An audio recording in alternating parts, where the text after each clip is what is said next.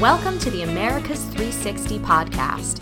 Get the inside scoop and the outside perspective on the latest developments from Canada, Latin America, and everywhere in between. Americas 360 is a production of the Woodrow Wilson International Center for Scholars. Hello, I'm John Molesky. Welcome back to another episode of Americas 360. This program is brought to you by the world's #1 think tank for regional studies, the Wilson Center, and Americas 360 is a collaboration among the center's Argentina Project, Brazil Institute, Canada Institute, Latin American Program, and Mexico Institute. In this episode of Americas 360, we'll discuss President-elect Biden's potential plans for and policies for the Americas, with a special focus on Canada, Mexico, Central America, Venezuela, Brazil, and Argentina. So how might the Biden administration see the region and its priorities during its first year? And what countries might take priority? And how will current relations under the Trump administration affect the future of regional relations? While some leaders in the Americas will see the change in leadership as a welcome break, others may face a rude awakening. This week's episode is the second of a two-part discussion with our special guest, Dan Restrepo.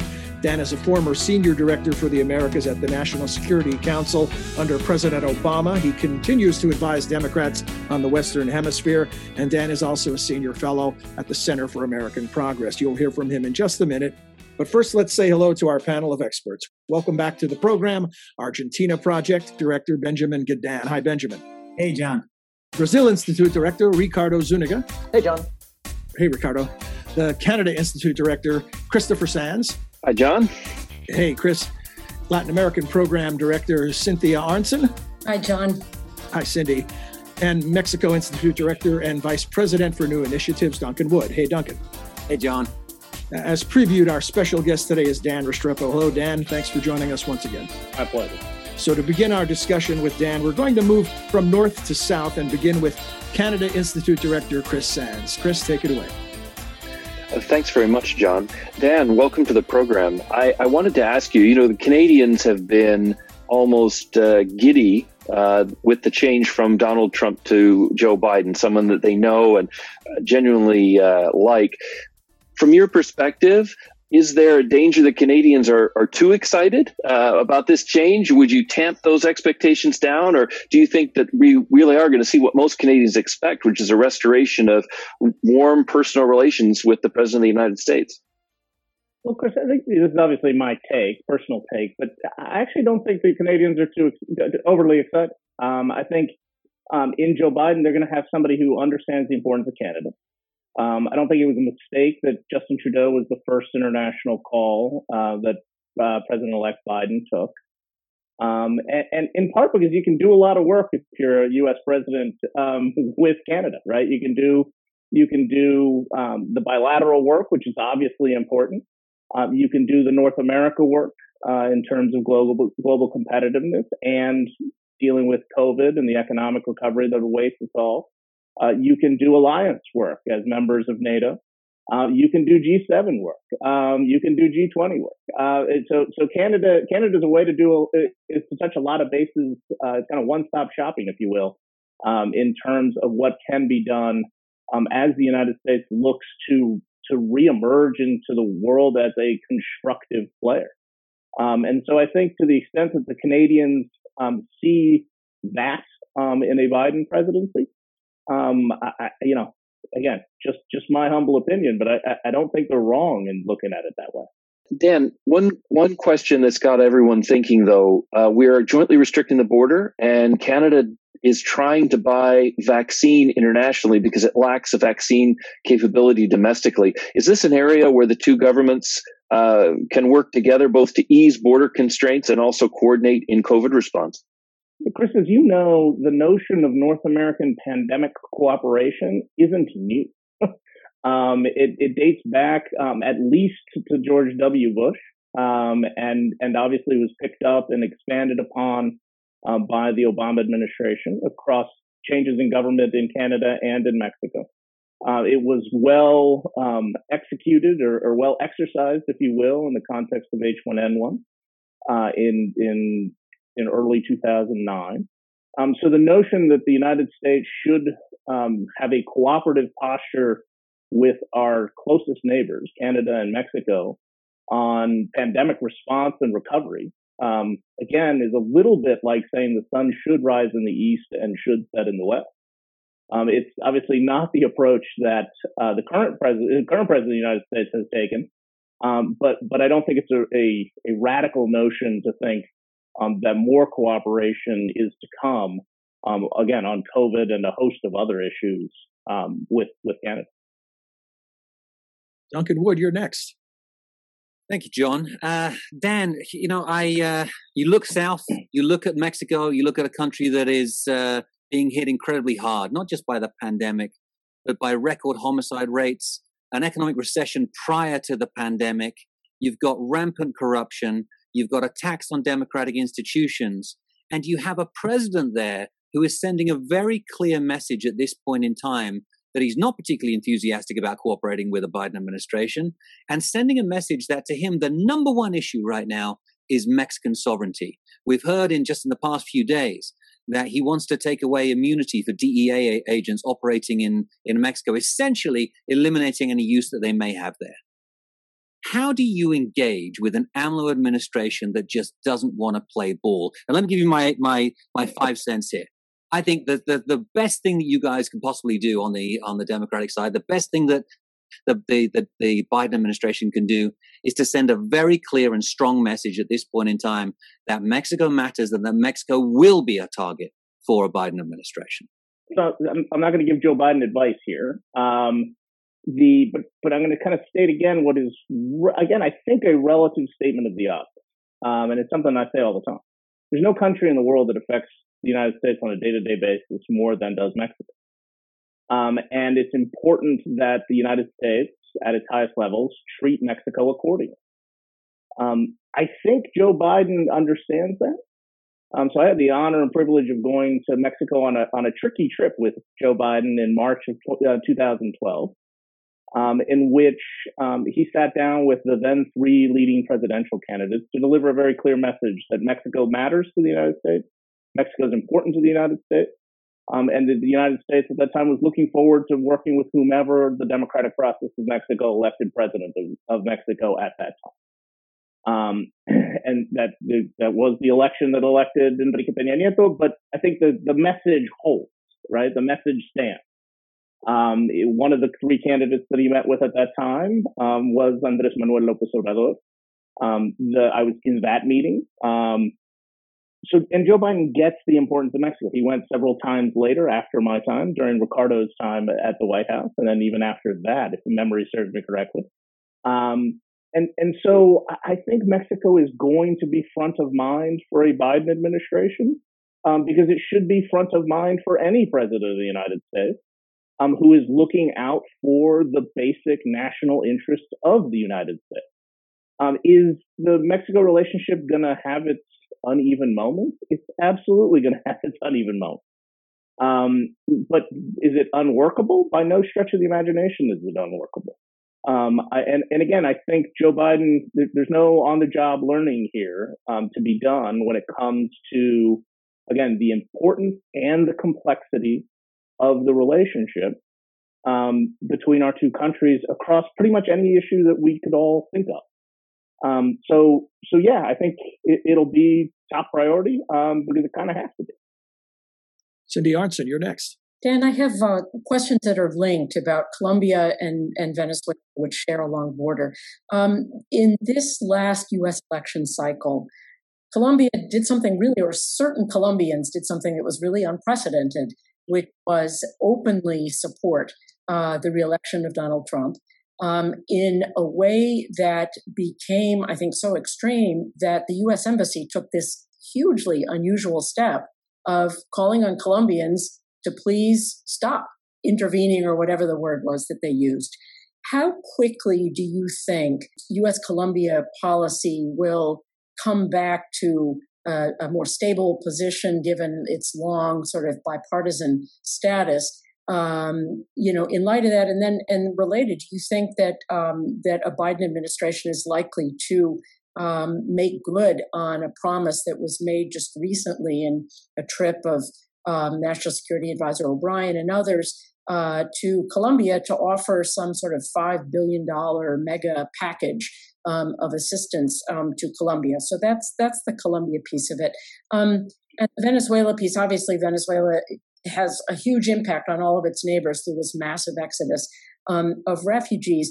Do you sense, especially given what took place on December 6th, that there will be some kind of fundamental rethink within the Biden administration about policies towards how to achieve, free and fair elections or a democratic transition in Venezuela, however you want to describe that, and the role of economic sanctions in that effort? Countries. Yeah, those are two very short, specific questions that you had for me there, Cindy.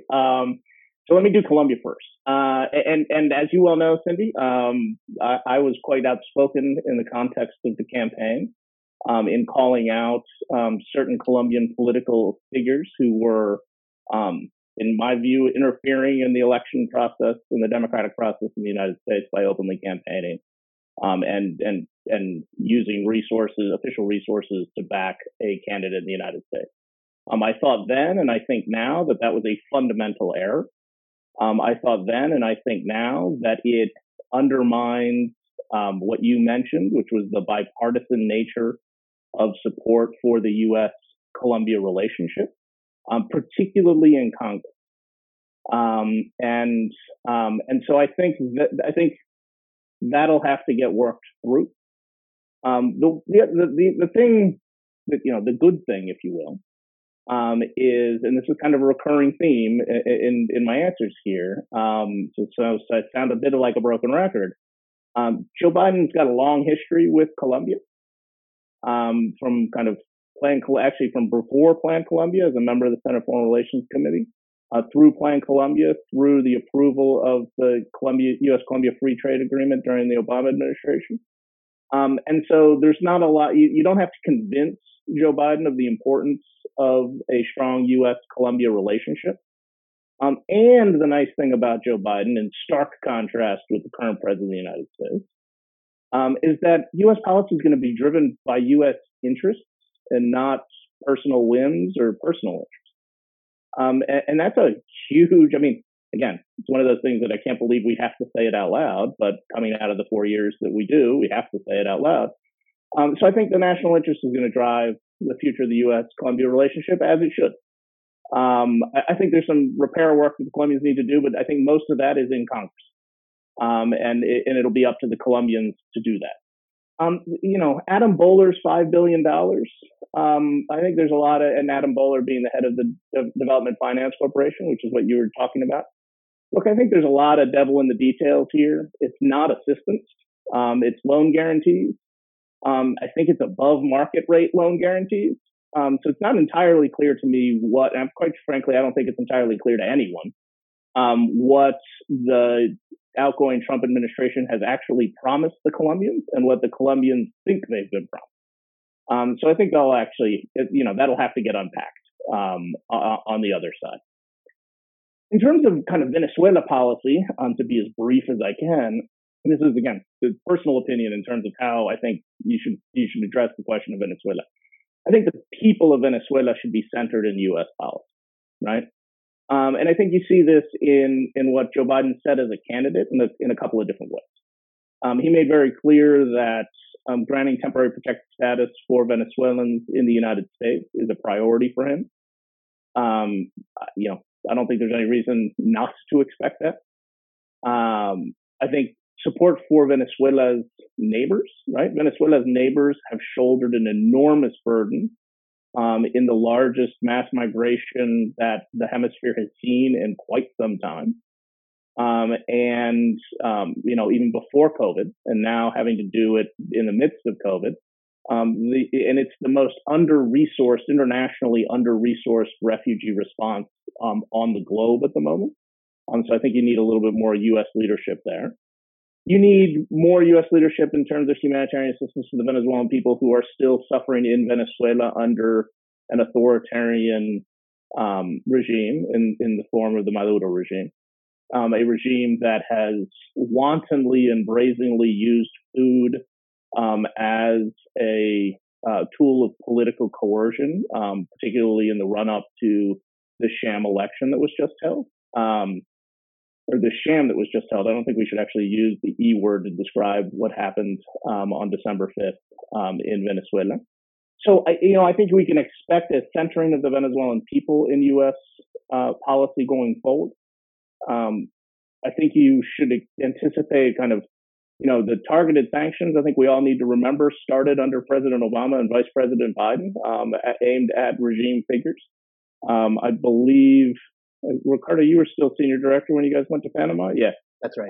And the hubbub that happened ahead of the Summit of the Americas in Panama was about targeted sanctions against regime figures in Venezuela, and the national security emergency that triggered or allowed for those sanctions.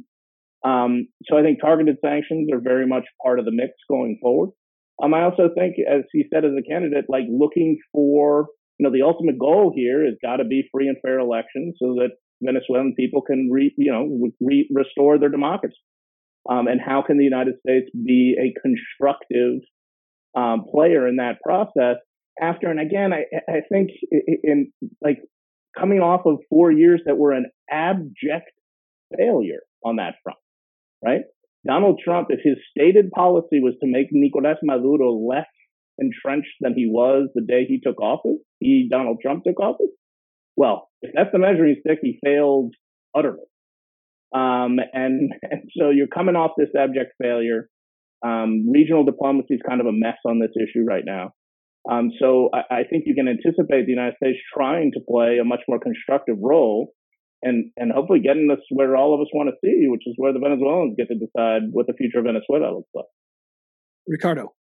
So that's a good segue into Brazil, where actually you see the convergence of a few of the issues, not just a question of regional action in Venezuela, but it's also a place where you see our concerns on China playing out on a massive scale. Mm-hmm. And crucially, our concerns as a country related to climate change, and particularly the Biden administration's concerns and interest in putting climate at the center of administration policy, has led to a very, let's say, a very tough start in the bilateral relationship between the incoming administration and President Bolsonaro's government in Brazil. How do you see President-elect Biden dealing with Brazil, but also really looking at it where it is today as opposed to where it was when he was vice president? So look, I feel unworthy of answering the questions from you all in every country, but I feel particularly unworthy of answering a Ricardo Zuniga question on Brazil, because usually when I have a Brazil question, I just turn it around and ask Ricardo. Look, I think one of the things that you underscore is important here. The Brazil that Joe Biden will face as president of the United States isn't the Brazil that he left behind when he was vice president of the United States. Just like the Mexico that he's going to be dealing with isn't the Mexico that he left behind. And kind of almost, we can say this for almost every country in the region. And the centering of climate is going to make for a complicated start, at the very least, to a bilateral relationship with Brazil. You have in the president of the United States someone who recognizes, or will have, someone who recognizes kind of the existential nature of the climate crisis. And the need for action now. Like, this isn't one of these things that we can kind of mosey up to over time. We got to start working this problem globally, or beyond, at this point.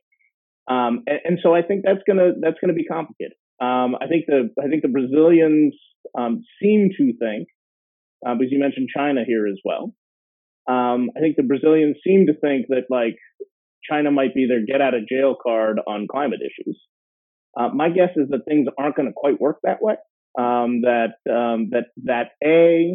Again, countries in the region over the course of the last 4 years got very accustomed to a purely transactional approach from the United States. There was a deal to be made on everything. A bunch of it personal to the president and his family, but even leaving that aside, on those rare occasions when U.S. national interests played a role, there was a clear put and take in relationships. I'm not sure that clear put and take is going to work the same way.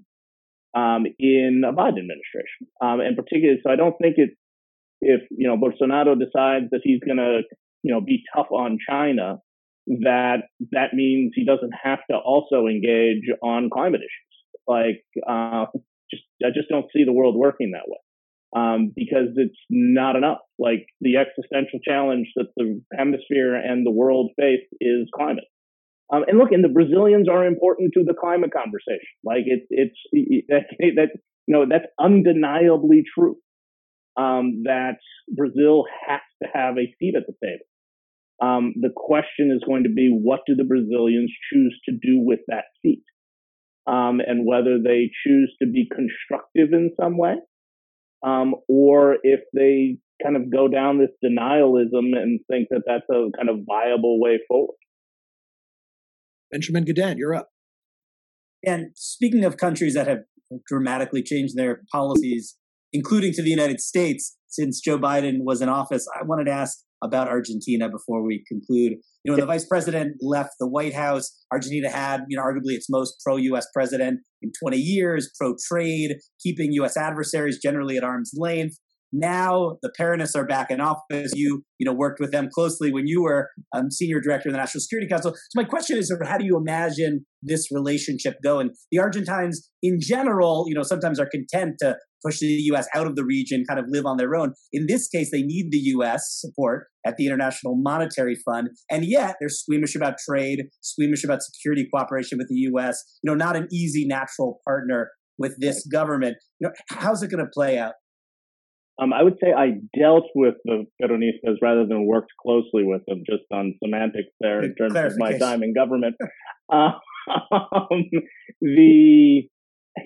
Look, and the interesting thing here is that I think Joe Biden has experience on kind of both.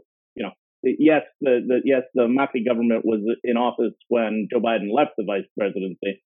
But he also spent time in the vice presidency dealing with the presidency of Cristina Fernández de Kirchner, and a relationship that was not particularly functional between the United States and Argentina at that time. It was one in which, quite frankly, the Argentines, as you point out, kind of Argentina was quite isolated at that time, kind of auto-isolated in terms of their position vis-a-vis the world and particularly global markets. That's not the case today. As you note, the IMF negotiation is a negotiation that's very much underway. The president-elect had a conversation with the president of Argentina not long ago. It was kind of one of the first Latin America calls that was taken during the transition. So I think there's an opportunity for Argentina to kind of signal and like what is it that the Argentines kind of bring to the relationship beyond this kind of need at the IMF. I think the IMF thing largely will sort itself out at the IMF. And then kind of the bigger question becomes like, what is the utility of a relationship with Argentina? I think it's interesting that like Bolsonaro just found Alberto's phone number after a kind of extended period of time of not realizing, right? Which I think probably tells you about how much more about what Bolsonaro thinks, like finds himself suddenly in the world all by himself, because he's kind of cut off from China. He's like in a fight with China. He's worried about what's coming vis-a-vis the United States. And so he kind of turned to, but I think there's potentially something interesting in that fact, that all of a sudden Jair Bolsonaro found Alberto Fernandez's telephone number, and kind of views, Mercosur, like all of a sudden is talking about Mercosur as like a vehicle to do something. So I think part of this is like folks sorting out what it is that they actually want to do, and not being purely reactive to a United States, but rather kind of what is it that, how can this relationship work in a mutually beneficial way as you define it, rather than kind of sitting on their hands and waiting for Washington to declare to them how the relationship shall be. And that's one of the tricks of partnership, right? Like, it was one of the challenges certainly that I found kind of, again, looking back for a second. At the beginning of the Obama administration, you had kind of this change, kind of very much embrace of we come to work in partnership with countries in the region. And a lot of countries struggled with that concept. They struggled with the concept because they didn't quite know what to do with it, right? They were used to either blaming everything on the United States, and or, because oftentimes it was an and, waiting for the United States to solve all the available problems, right? And when kind of the United States suddenly took a posture of that wasn't its posture, people didn't quite know what to do. In a little, I think there's a little bit of that happening again, or potentially going to happen again, with the understanding again that like COVID's going to define the opening stanzas of a Biden administration in the United States and everywhere else. And so it's going to define these opening stanzas, but it's not uni-definitional, right? It's not just the United States' definition that matters here. If this is actually going to work for the benefit of people, the billion plus people in the Western Hemisphere, countries in the region, including the Argentines, kind of have to sort out what is it that they want to do. Dan Restrepo, thank you very much for joining us, not for just one, but for 2 episodes of America's 360. We hope you enjoyed it and that we can call on you again sometime. Absolutely. Thank you very much for the invitation. Thanks. And also thanks to our regulars, Cindy, Benjamin, Chris, Ricardo, Duncan, and special thanks, of course, to Dan. If there's a topic or a guest you'd like to hear from, please let us know. You can reach us via email at americas360@wilsoncenter.org, and we'd obviously love to hear from you. Until then, for all of us at the center, we wish you happy holidays, and we thank you for joining us.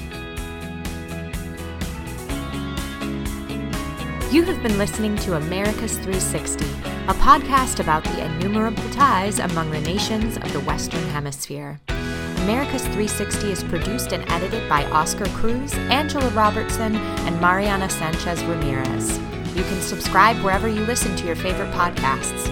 To learn more about our programs, please visit wilsoncenter.org. And please join us again next time for another episode of America's 360.